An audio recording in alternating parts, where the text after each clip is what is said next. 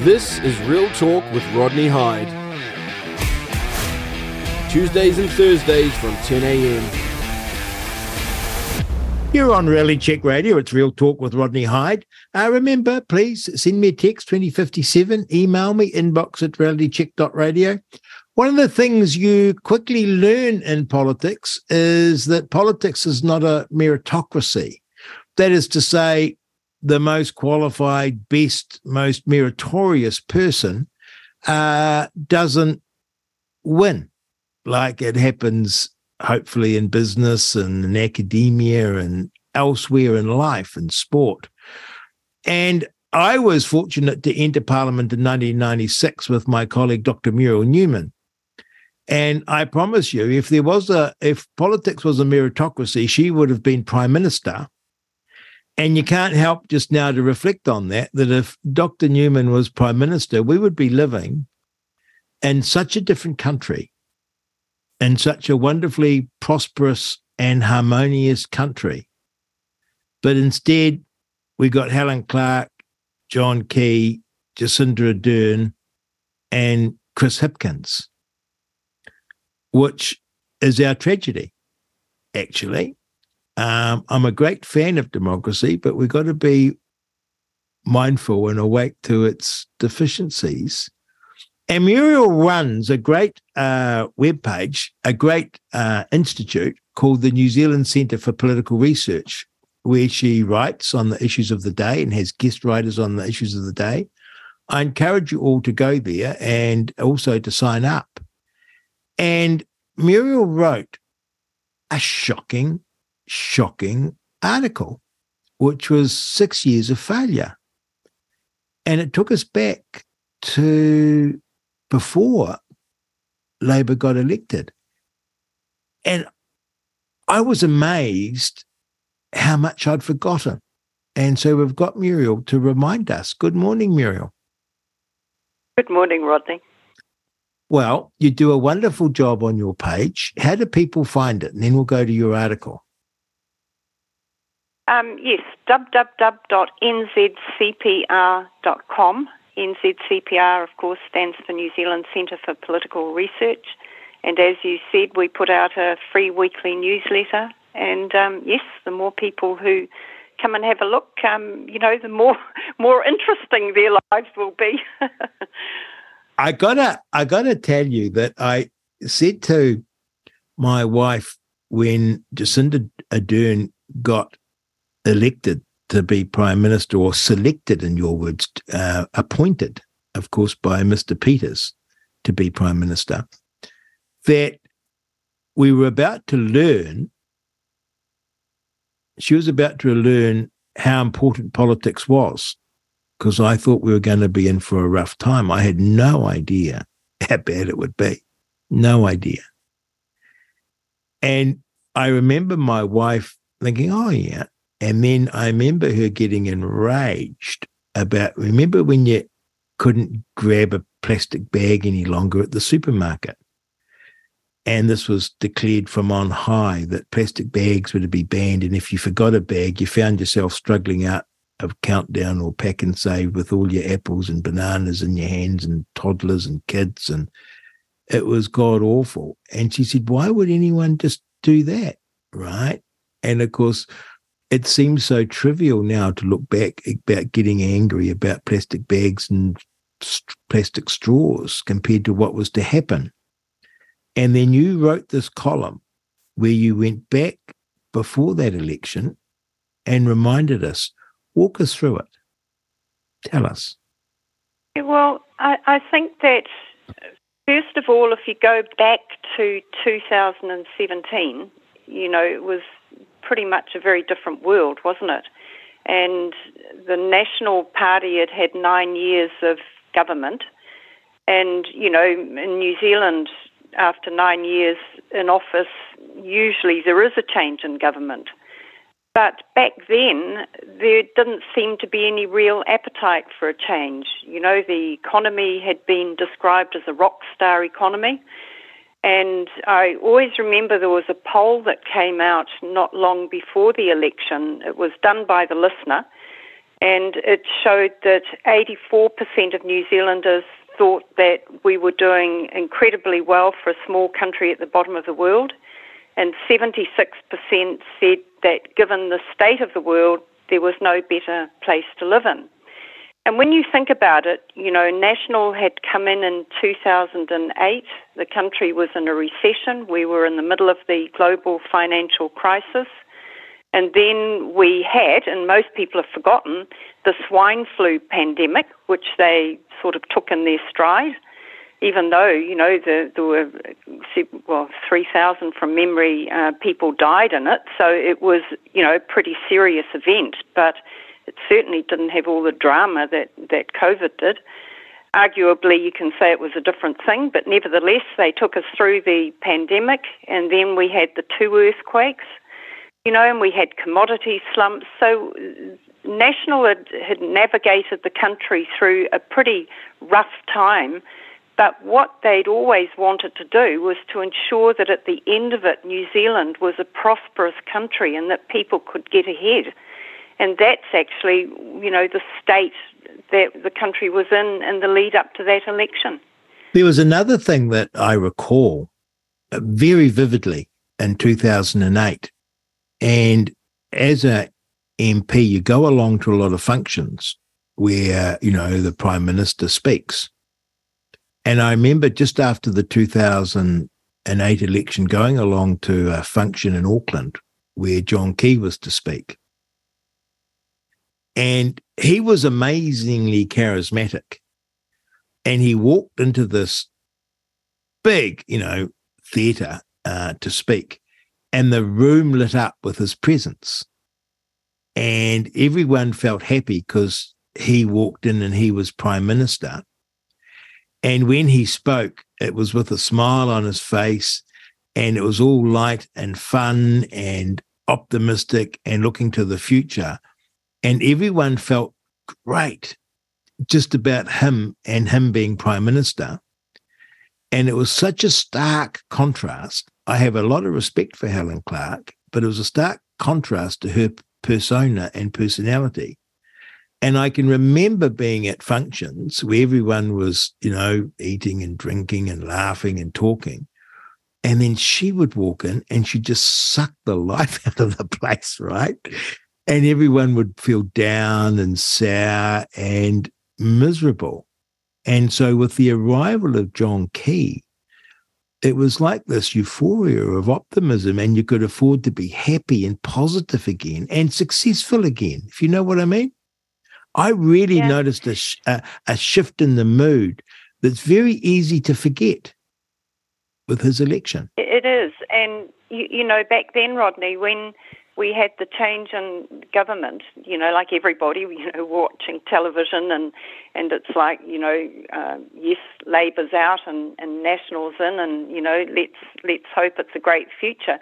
But the one thing that I recall was it was like a cloud had lifted over everybody. And I think I remember writing at the time, it was like a shroud of oppression had suddenly disappeared when, National and John Key sort of took over. And it's quite interesting because that shroud of oppression is over the country now, and it's been over us, for quite a few years now, so much so that, we probably all forget that it's there. But it's like you have to be careful what you... Yeah, it's not just a cloud of oppression, it's a cloud of division too. It is, yeah. But you have to be careful what you say, who you talk to. You've got to sort of look over your shoulder. And, that isn't the New Zealand way, for goodness sake. We're a carefree country. Everybody getting on and doing stuff. And it's so different now. It's incredible. You would never have dreamt that one government in such a short time could do so much damage to a country. Never. So take us back. So we're 2017. National didn't have it easy, as you say. They had the flu pandemic, the global financial crisis. They had the earthquakes. We had commodity slumps. But in 2017, we all think that New Zealand's got a bright future. Take us through in the lead up to that election, what happened? Because this is extraordinary. The whole thing is extraordinary.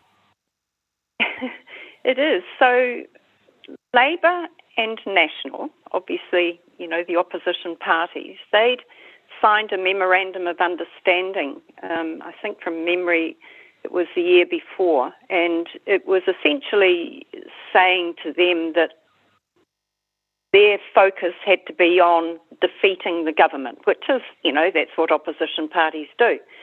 And so rather than trying to cannibalise themselves, which is, again, what often happens with opposition parties, they were focused on trying to win support from, the centre-right, so to speak.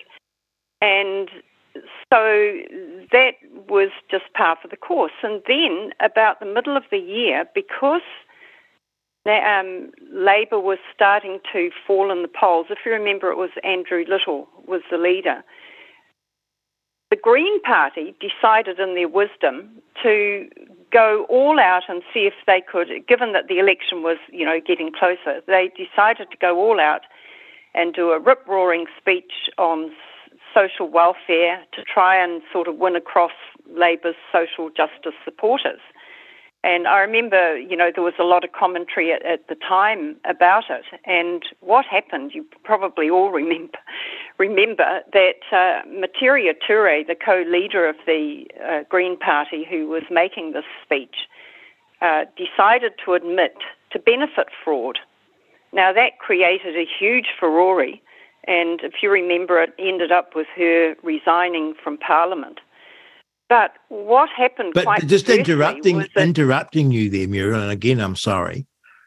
I had entirely forgotten about that. Is that me because I'm old? Or, because there's doing so much. But that moment changed everything. It did. And, goodness knows why she decided to do it. I think she was just, probably pumped with adrenaline and doing an amazing speech and thinking, right, I'm going to, let it all out. So, but it did cause, it changed the course of the election, because what happened to start with was that there was sort of a stunned silence from everyone, and then suddenly the Green Party support started rising. And Labour support started falling, and Labour support fell to the point where, Andrew Little decided he had to step aside and put his deputy in as leader. And, of course, the deputy was Jacinda Ardern. And, you can all remember the thing we called Jacinda Mania, didn't we, where the media just loved her and gave her so much publicity. And so, of course, she sucked the support away from the Greens, sucked it away from New Zealand First and from National.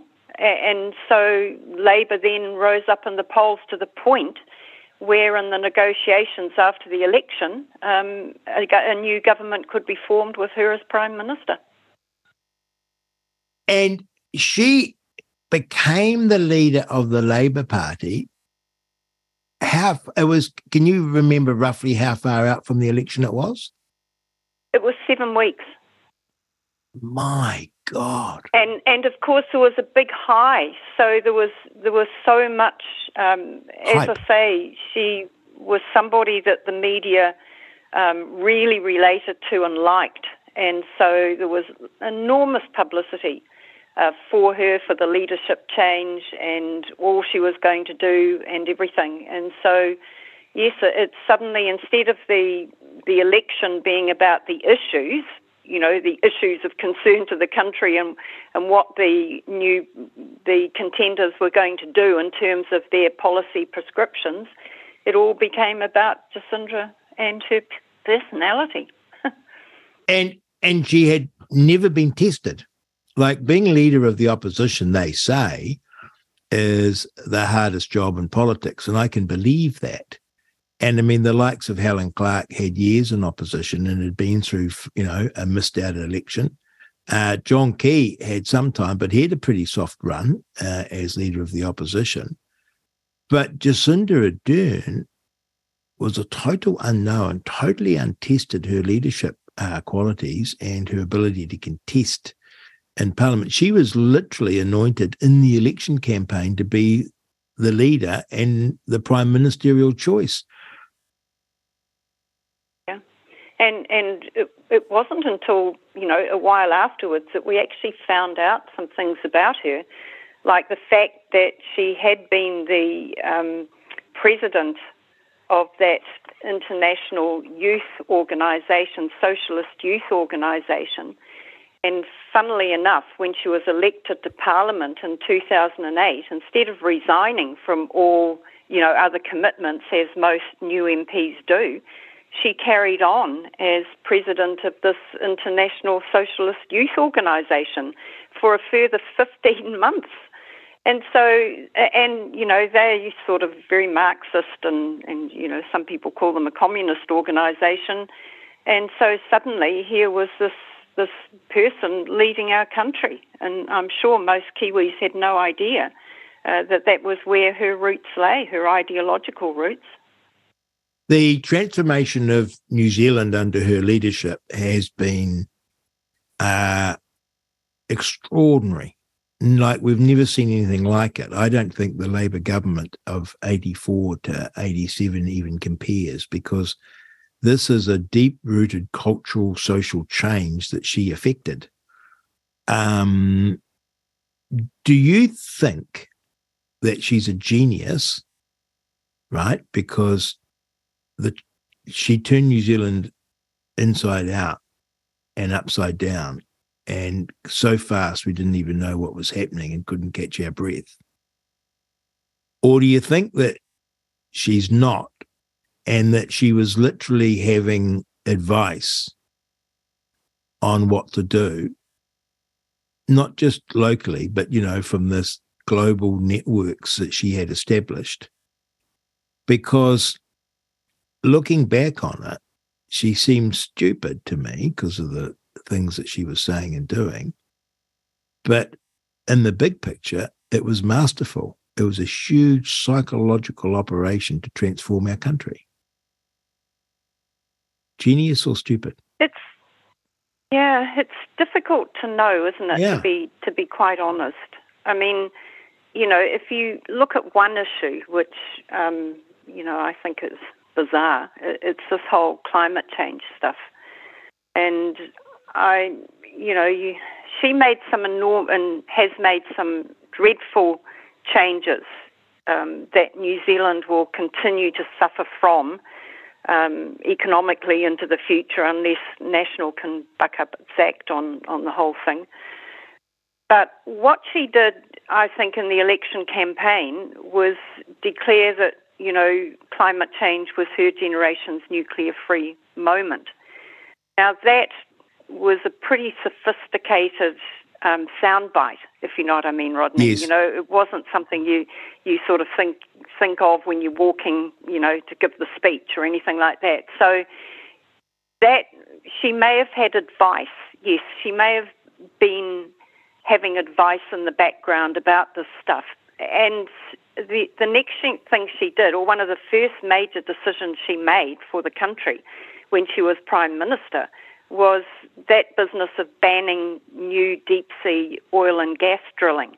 Now, anybody who knew anything about that whole industry knew that if you banned new development, new offshore drilling, then you would effectively close down the industry, right? This isn't just stopping them doing something, because there are already a lot of licenses in existence that go for another 30 years, or did at the time.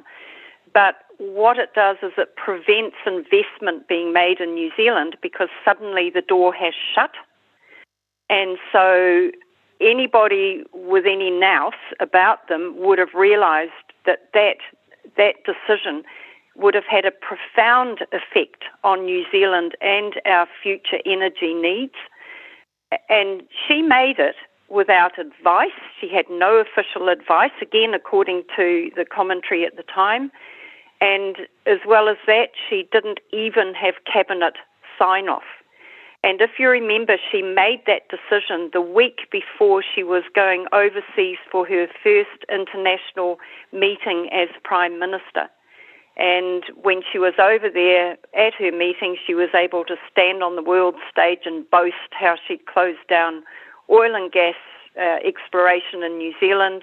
And that was something, I remember, the news reports at the time, that was something that other leaders, left-wing leaders, were only dreaming of doing. Nobody had actually done it. And yet there she was standing up saying, look what I've done, aren't I clever? And so that's when I think we got a taste of the ruthlessness. Whether it was ruthlessness by design or ignorance, I don't know. It's very hard to tell, because a lot of her decisions were made almost like, I mean, she termed them, I think, or somebody did, called them captain's calls. Yes. In other words, I'm going to do this, doesn't matter what the rest of you say, and whether that's just pig-headedness or whether it was, by overseas somebody whispering in her ear, I don't know, but the big thing was she had no mandate for any of these big decisions that she made for New Zealand. That did change our course. And that crippled us. That has crippled us for decades to come, because even if you reversed it, people are going to be wary to invest in New Zealand. And it was a devastating decision. The media, of course, were in love with her both as a person and politically, because they agree, the media are lefties and they agree with all this net zero UN stuff and climate change is going to kill us all. So they all just wrote it up, happily going along with it. It was the most unconstitutional decision imaginable. Any other prime minister would have been ripped apart by the caucus and the cabinet for doing that, because it was so unprecedented. And she was lauded for being a tyrant. Terrible, really. When you look back at, what she did to the country, I mean, it's just astonishing. I always remember, Rodney, when we were kids, and, you'd have been the same, we grew up in generations where our parents and grandparents had either been in the war or been, through it or were very close to it. And so one of the things that we did as school kids was we all read Anne Frank's diary, and she hid back from the Germans, if you remember, and so it was all very real to us. And the one question I had, the one burning question, was how come when Hitler did all these terrible things, how come the German people didn't stand up and stop him?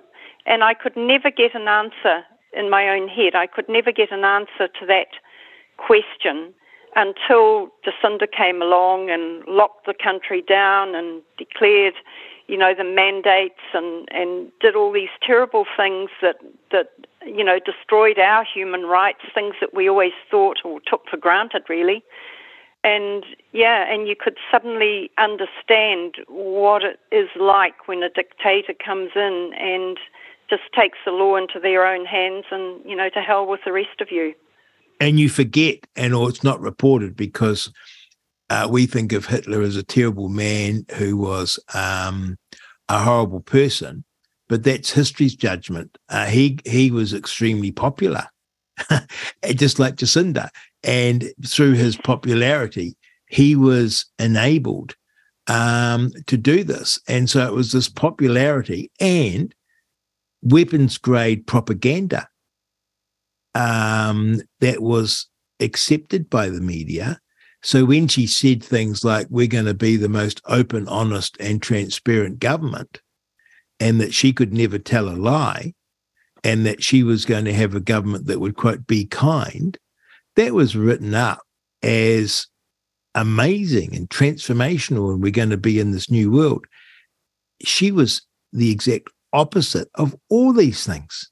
She was closed, she was dishonest, there was no transparency, there was absolutely no kindness, and yet the propaganda worked. And of course, we saw it again. Sorry? Are you gone? We saw it again, and you highlighted us. We did the climate emergency, and then introduced this Zero Carbon Act to New Zealand, which is a UN thing. The Nationals bought into that. They're going to be zero carbon, aren't they? Yeah, it's such a terrible sort of issue, because anybody who has studied science like you have, I have, and all school kids used to. In the old days, we all grew up sort of understanding the carbon cycle, and the fact that carbon dioxide is the food of life. Without carbon dioxide, we'd all die. And then suddenly to find these politicians coming along and telling us it's this gas of death. I mean, for goodness sake. And that the world is going to end, and then conflating, mixing up weather with climate. And that's, of course, what they're doing now. To start with, it was global warming, wasn't it? And then when the world didn't warm up, then it became climate change. Well, of course, I'm much older than you, and I can recall being scared out of my pants about climate cooling. But then we had this terrible terrorist attack in Christchurch. Well, that's even the way I phrased that. We had an Australian man go nuts and tragically shoot a lot of people.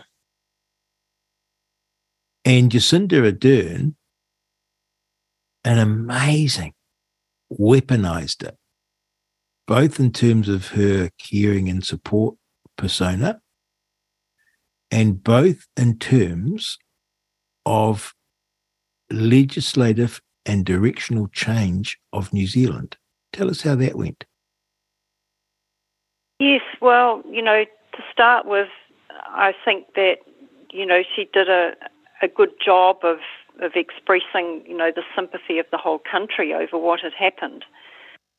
But then what happened was that she then used it as an opportunity to introduce one of the policies that Labour had never been able to get through in all the years where they'd sort of been trying, and that was, firearms control. And so she then decided that the answer was to crack down on law-abiding firearm owners to make New Zealand safer. Well, of course, as we all found out, I mean, the reason that guy had a gun was because the law hadn't been followed. The checkups hadn't been done properly. So it wasn't a problem with the laws as such. It was a problem with the people who were meant to do stuff not doing it. And but anyway, that got lost in the wind. She was again on the world stage. She was going to make New Zealand safe by cracking down on firearm owners. And back here the narrative was everybody knew that it wasn't them, law-abiding firearm owners, who were to blame for any gun problems in this country. It was people who had criminal intentions. And most of them and remember their guns anyway. And remember those wonderful gun owners who would dare speak up and give a submission. They were sort of abused by MPs and by the media as sort of like white supremacist terrorists by implication.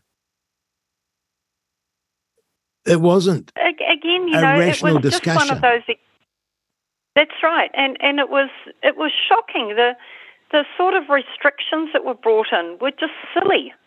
And if anybody had, in the media who were sort of commenting on all this, if they'd have actually taken the time to have a proper look at it, I always remember one of the main things. It might have got sorted out now, but one of the main things at the time was that a lot of people who were, recreational shooters, like it was, what it is, if people are a sportsman of any sort, often you live your life to the time when you go out and do your stuff, whether it's on the rugby field or wherever it is. And she took away the joy that people had in what they did in their free time. And I just remember thinking, well, because the way the legislation was worded, it captured a whole lot of people who possibly were not even intended to be captured, but that's what it did. And rather than tweak it so that, you weren't quite so harsh,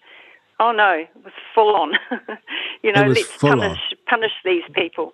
Yeah. And then the registration, of course, is mad. And it was a police failure. It wasn't the existing law being a problem. It was a total police failure. And then the police came out so strong in supporting her. You're very kind about the media because you call them lazy. I call them in on it. The media in New Zealand became Jacinda Ardern's propaganda arm well before she was handing out the money. And that gun registration, they were the ones talking her up how wonderful she is on the world stage. They were the ones whooping her up. And then whenever these things came along, like gun control, rather than reporting it and reporting both sides, they were very, very partisan over it. And it was this idea that it wasn't a lone gunman, it was this terrorist thing, and there were white supremacists and Nazis right through New Zealand, especially in Christchurch. And then this amazing thing where our security agencies had to start looking for white supremacists under the bed, like Reds under the bed, and also regulate what we can do and say. That started then, didn't it? Yeah. And if you remember, the other thing was that blinking Christchurch call. That's when the full-scale regulation of the internet really started. And so it didn't just affect us in New Zealand. It's, affecting the rest of the world. And as anybody who, uses social media will know, now there's loads of stuff that you can no longer talk about on Facebook or I don't know, Twitter's sort of a different beast now under Elon Musk, but certainly on Facebook, where if you try to discuss anything that's against the government's narrative, it gets taken down and your site gets threatened with being, removed, closed down altogether. I mean, it's just appalling. And she really did lead all of that. And I think it's to her enormous shame. And yet she stands there saying, aren't I clever? It's bizarre. Well, and she's got she'll have a very good future career in the UN as a consequence, as this great thing now, as a great leader. Now, here's a thing I did not know, right, that is in your column, and I want to read it because this is a key point. Jaspreet is one of our wonderful hosts. I've got to meet her, and she's this wonderful, wonderful migrant to New Zealand, her and her husband being share milkers here down in the south. And she's well onto this UN stuff. And she got dismissed at a public meeting publicly, sort of being called an idiot by our leader of the ACT Party, because she asked a question about the level of UN, what would you say, influence over New Zealand's direction. And you've written this in your column, and I did not know this. By 2019, the Radical United Nations Agenda 2030 had been embedded into New Zealand's legislative and regulatory framework. But we only found out because Jacinda Ardern boasted about it during a speech she delivered in New York, and you quote, "My government is doing something not many other countries have tried. We have incorporated the principles of the 2030 agenda into our domestic policy making in a way that we hope will drive system-level actions." Oh, my goodness, Muriel. Tell us about that. This is the thing, isn't it, Rodney, that over the years there's been a lot of talk about, it was Agenda 21, wasn't it? Yes. The UN's Agenda 21, I remember, was the thing that I sort of first heard about, and, how it had all these sustainability directives in there, and, the end result of it all would be that property rights would be eroded, and loads of other UN sanctions would come onto the country, one of which, of course, one of the Agenda 2021 and 2030 issues is climate change, to hype up the fear about climate change, and that drives all of the UN's objectives, because when people are fearful, they are happier to be regulated more strongly. And so there'd been loads of talk about the damaging nature of this Agenda 21, which I think from memory was New Zealand sort of signed up to it back in the late 80s, was it, or early 90s?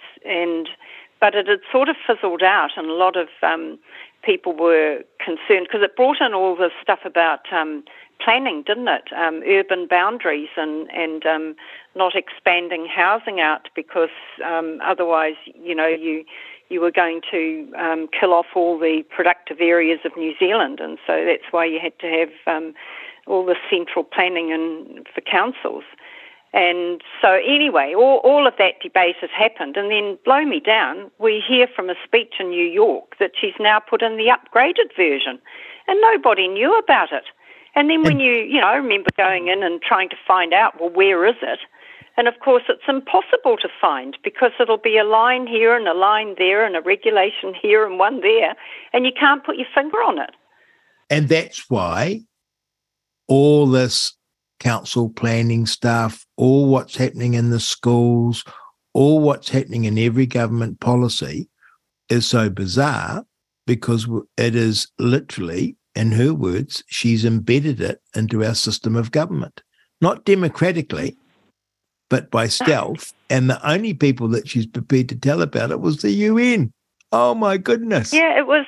It was a Bill Gates meeting, Bill and Melinda Gates meeting, a private meeting in New York. But it was videoed. And also, I recall it was posted on the Beehive website at the time. So it's not a surprise. It's not a surprise that I hadn't heard about it till I read your column. No. Oh my goodness! No, I'm sort of the enormity of the stuff. Now, here's another great thing that you reminded me of. This is just, oh my! It's just, oh my! They were on course to be totally defeated at the upcoming election, because everything they had touched had turned to dross.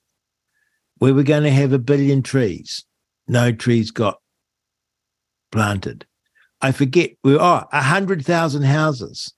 No houses got built. In fact, we went backwards. Everything of a tangible nature that was promised by her government, building some fast train down somewhere in Auckland, everything that was promised, not only were the targets not reached, they weren't even started. Like, if you could count 100 trees being planted, it would be amazing, right? These were total failures, and she was toast. She was going to be toast. And then what happened, Muriel? Well, it was interesting because, it really was a winter. I like your use of the word. I like your use of the word interesting, because if you use the proper word, we'd probably have to put a beep in. Interesting. Boy, oh boy. I'm talking to Dr. Muriel Newman from the New Zealand Political Research Centre. They've got a great webpage that you can find. She's a former colleague of mine. If we had justice in the world, she would have been Prime Minister and we would have a great country now, but that's how democracy works. And we're covering off the 6 years of failure of Labour. And we've just got to the bit where they were heading for defeat in the 2020 election. And as Muriel says, what happened next was interesting. Yeah, COVID came along. So the COVID pandemic came along, and if you remember back then, as we all do, it was all very confusing. You know, we were shown pictures of people dying, and it was a very worrying time. They had pictures on the news of people standing in the street in China dying while they were standing up, supposedly. Yeah, I remember the pictures from Italy too. Remember, yes, from the hospitals up in Italy and northern Italy, and it was anyway. The result of all that was that, you know, most Kiwis were pretty terrified of this pandemic. Now, interestingly, there's my word again, we had a pandemic plan that had been developed for, you know, a flu-type disease, and it had been rolled out when the swine flu pandemic came along that National were dealing with. And the result of that was that they then tweaked it, and that was what was sitting in the cupboard. And so instead of getting that out and following that approach, of course, you know, Jacinda took it all into her own hands, didn't she? She hired an army of PR consultants to come up with, you know, the team of 5 million and be kind to each other and all that sort of thing. And their purpose, it seems to me, when you look back, was to keep fear of COVID top of mind, and of course that led to an election win of immense proportions for Jacinda. Yeah, well, it was presented like she was Winston Churchill fighting off, you know, the Nazis. It was extraordinary, and she just hosed in. And then, of course, the most draconian changes to New Zealand ever. The single source of truth, the idea that you'd be living in a democracy that, in respect of anything, let alone, you know, a pandemic, which we were finding our way through, would declare themselves to be the single source of truth. And then the censorship, which had started with Christchurch and then became full-blown during COVID. So doctors, scientists were literally deplatformed within New Zealand, declared verboten, and anyone speaking out had their, as you say, Facebook posts removed, tweets removed. I couldn't believe it because I remember doing something. They said, you can't mention the word vaccine because it'll just disappear off YouTube. And I thought, no one's going to, bang, off it goes. They had algorithms searching it out. It was phenomenal, the level of control that hit us. We well know that, but it was used to extreme political advantage to implement tyrannical policies that are still with us, because the attitude of New Zealand was changed by this. The attitude of our relationship between the government and the citizen of New Zealand was changed, I won't say permanently, but it was changed. It just didn't end when COVID ended. It's still with us, the attitude. That's right. Yeah. And it's the sinister Orwellian thing, isn't it, that you know, words no longer mean what they're meant to mean. You know, they've been given new meanings, and you really do have to be careful what you say, how you say it, and people can no longer discuss certain issues, can they? I mean, no. You know, some topics have always been touchy where, you know, people have got vigorous views on different things, but it's just got so much worse. Then you described what happened with He Puapua, which is another thing. We've got censorship, we've got dictatorial powers, and then He Puapua is hidden from us. Well, the funny thing about He Puapua was that if you remember back to the election where Jacinda, promised she would govern for all New Zealanders, and I think, no matter what you thought of her, that was a sort of reassuring, a promise to make to New Zealand. But shortly afterwards, all this strange stuff started happening. I remember sort of, discussing it with Frank, my husband, what on earth is driving all this stuff? It was when suddenly the Maori language started being used more. The country was called Aotearoa New Zealand instead of just New Zealand. But there were a whole load of things, little things happening, and you didn't know where it was coming from. And so you didn't know what was causing it, and so what you could do to try and stop it. And then somebody said to me, "Have you seen this?" And they sent me a link.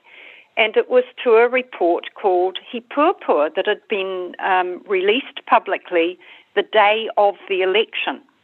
And it was on the Te Puni Kokori's website, Department of Ministry Affairs. And so I remember reading it and saying, what on earth is this? And I wrote about it. And by the time my next newsletter came out, somebody had sent me a link to the full report, because the one I'd looked at was heavily redacted, but another report had been found and was available, so we then looked into that. And for goodness sake, it was a blueprint for turning New Zealand into a country ruled by Maori. In other words, turning our democracy into tribal rule by 2040, which was the 200th anniversary of the signing of the Treaty of Waitangi. And there it was, all set out, what we had to do in health and education and local government and, to democracy itself, with the language, with the culture. It was all set out in this, from memory, about 150-page document explaining it all. So I wrote about it again, and it was just days, really. It was being talked about in Parliament, whether they liked it or not. The media were forced to report about it. The government, of course, said, we don't know anything about it, which was ridiculous.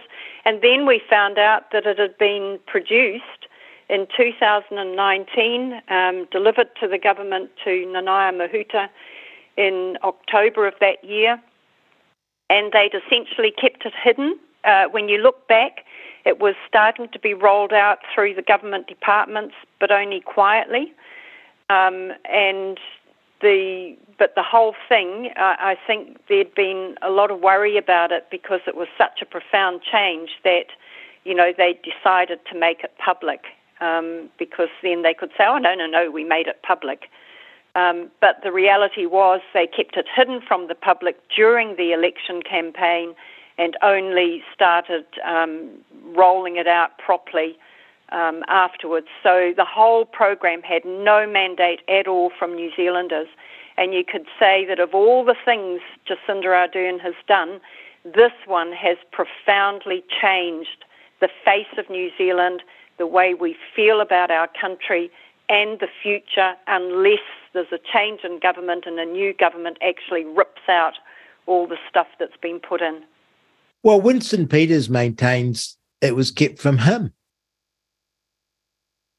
He was at, I looked into that, he was at the cabinet meeting where Nanaia Mahuta, who at that time was the Minister of Maori Development, where she wanted authorisation to develop a plan of action for putting in place a program to enact the United Nations Indigenous Rights agreement, if you recall, that we'd signed up to. With John Key. Key's government, to their shame, did that.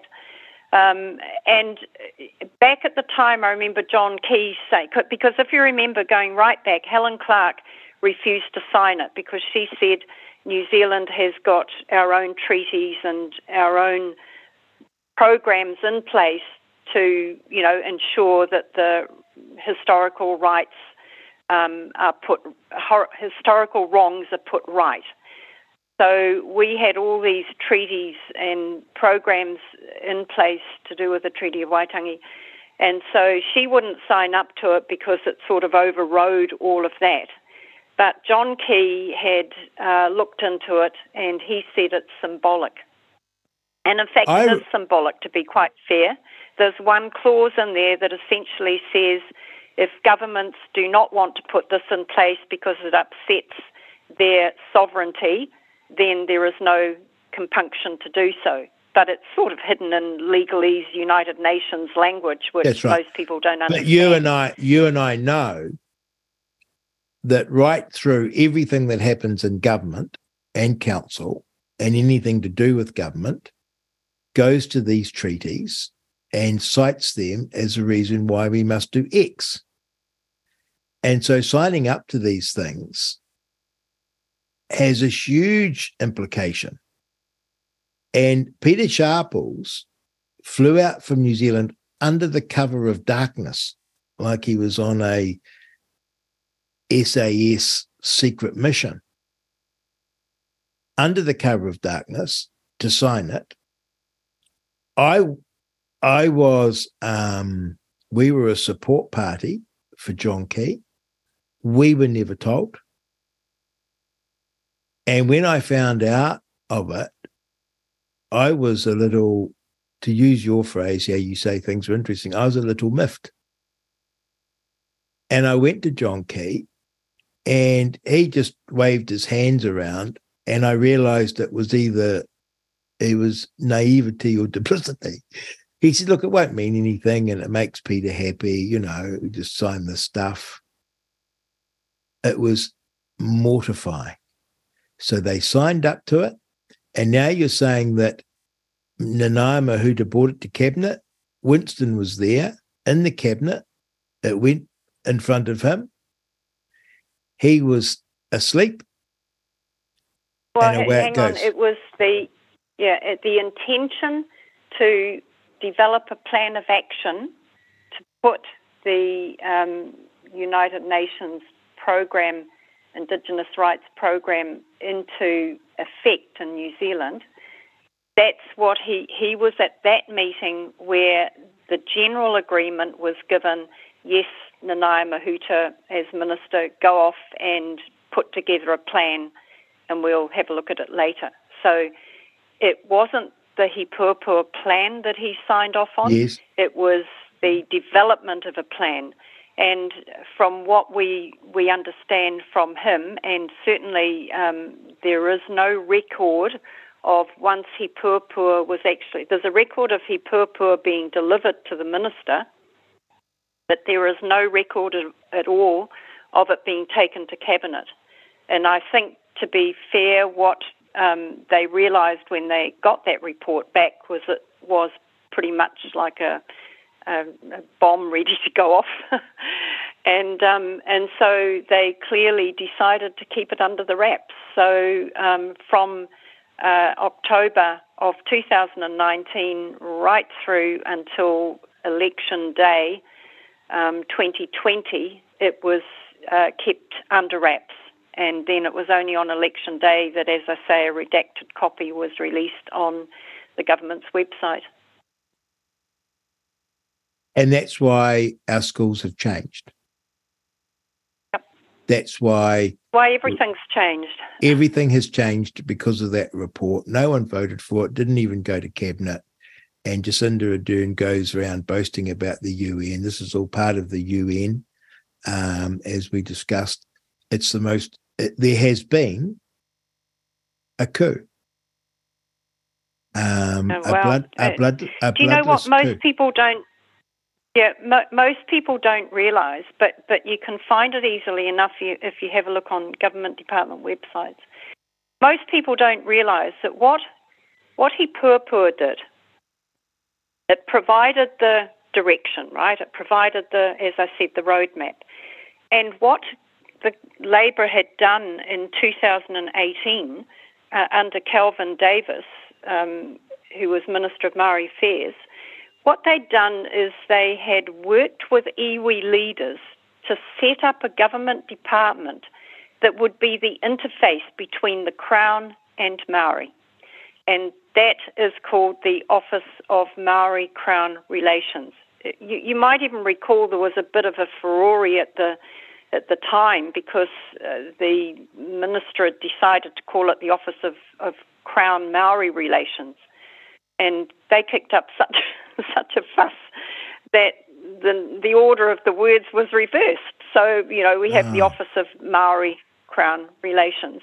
See, I know nothing of this. I'm like the ostrich with my head in the sand, because when all this comes out, I get so upset in my tummy that I actually have to dive under the bed covers or stick my head in the sand, or because it is so awful, Muriel.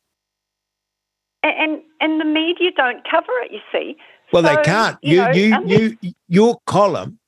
Your column also explains. Your column explains what happened to the media. Yeah. Which tell us. Just sorry. Just to finish that bit about the public service, because this is really important. That what the He Purpur document did was it set out the plan, and what the Office of Maori Crown Relations did was it set out how are we going to achieve this plan.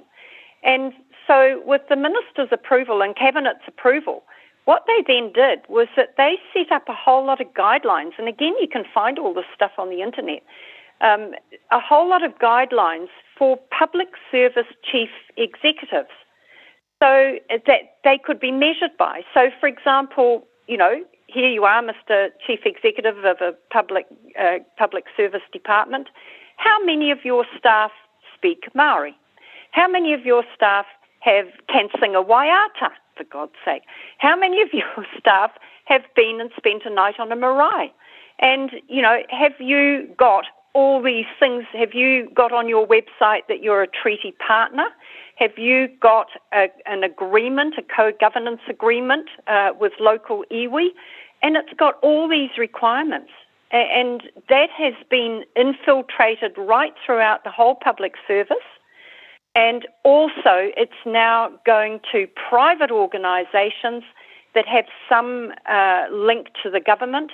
For example, if you're a real estate agent, you now have to do compulsory treaty training because you are registered. Real estate agents are registered by the government.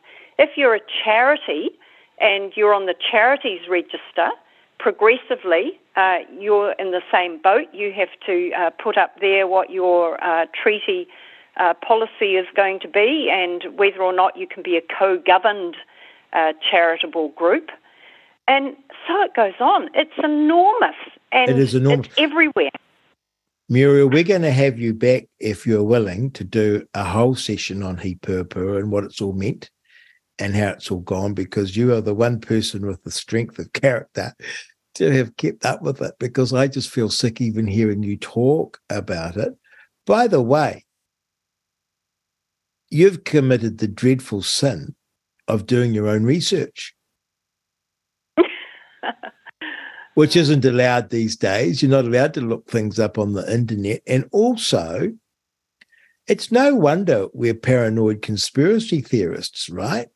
Because all this stuff has been happening behind the curtain. And when this stuff was being pointed out, I can recall myself thinking when everyone would come up to me and say, oh, the UN this and the UN that, I'd sort of look at them and say, well, the UN's not in charge of New Zealand. But in signing up, it is de facto has this enormous power. But there's one other element, because I'm even on my extended interviews, I'm getting pushed for time now. The next piece of this extraordinary puzzle was to give millions and millions and millions of dollars of taxpayers' funding to news media in New Zealand from the government, and to put in their clauses, conditions about how they had to report. True story. That's right. The key to all of this is the claim by iwi and now by the government that Maori are treaty partners with the Crown. In other words, that, the Crown is not sovereign, the Queen is not sovereign. She established a partnership with iwi, so they have the right to rule as well. Now, it's total rubbish, and one of the little projects that we've been involved in is that we've been looking at Sir Apirana Ngata, who, as you know, is a great Maori leader, the man on our $50 banknote. He wrote a wonderful explanation of the Maori version of the treaty back in 1922. And so he looked at the original meaning of the treaty, what it was. And of course, it was a document that gave us the Queen as the sovereign, it protected private property rights, and it made all New Zealanders equal under the law. And he writes that so brilliantly, and so what we've been doing is we've been republishing his little booklet and sending it out around New Zealand. Some of it says a newspaper insert. We'll be printing about 900,000 of those shortly. We've done 500,000 already. And as a little booklet, which we're sending out to people who donate to this project, because we want all New Zealand families to have copies of this book, and then they can see what the treaty actually said back in the days before it got changed. By what Muriel Newman says, or Rodney Hyde says, or Don Brash says, but by what the great Sir Apirana Ngata says. That's right. And you can read it. It's unadulterated, like it's back what it actually was. Anyway, so the government is claiming that there's this partnership. So it's just a lie. It's a fabrication. And so what they did when all this Hipurpua stuff was being rolled out was that they did not want the media investigating, looking into whether or not there's any validity to what they were doing. Was there really a treaty partnership?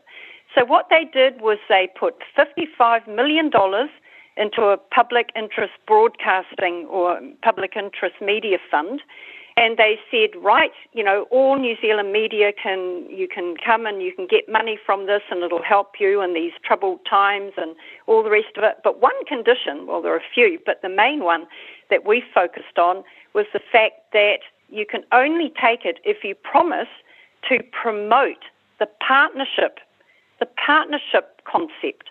And so, in other words, if you want to investigate the partnership, you can't have the money.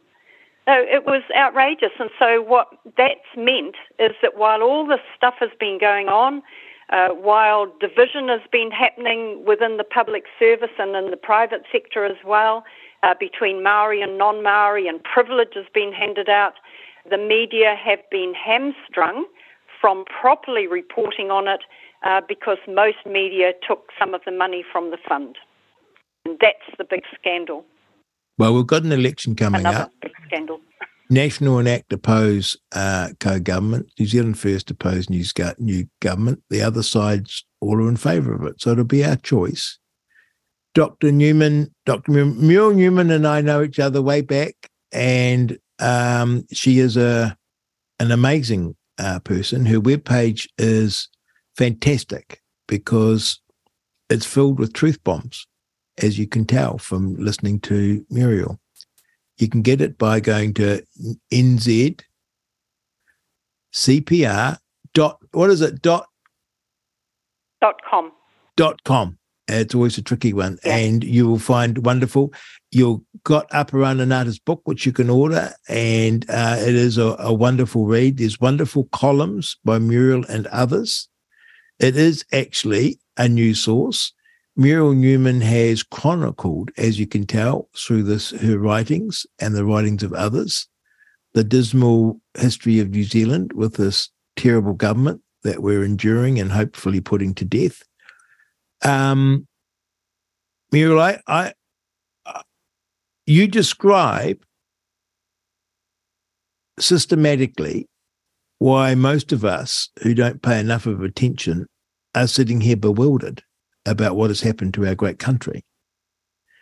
And what you show with this one column and with this interview today is that it has been systematic, ongoing, and I think I would tend to use the word treacherous. to us. It hasn't just happened.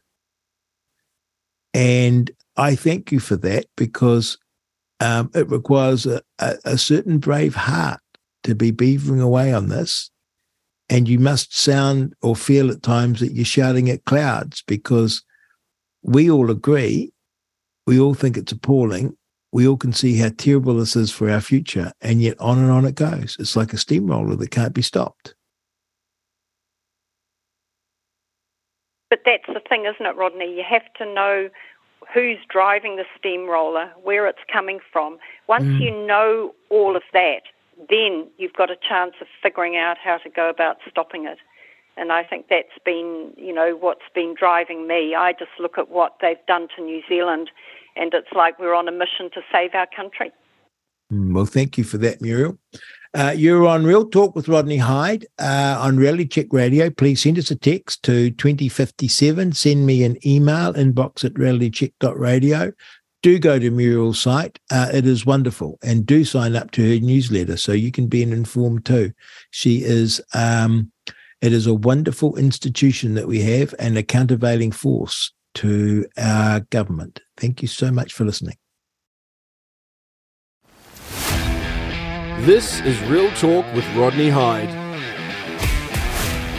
Tuesdays and Thursdays from 10 a.m.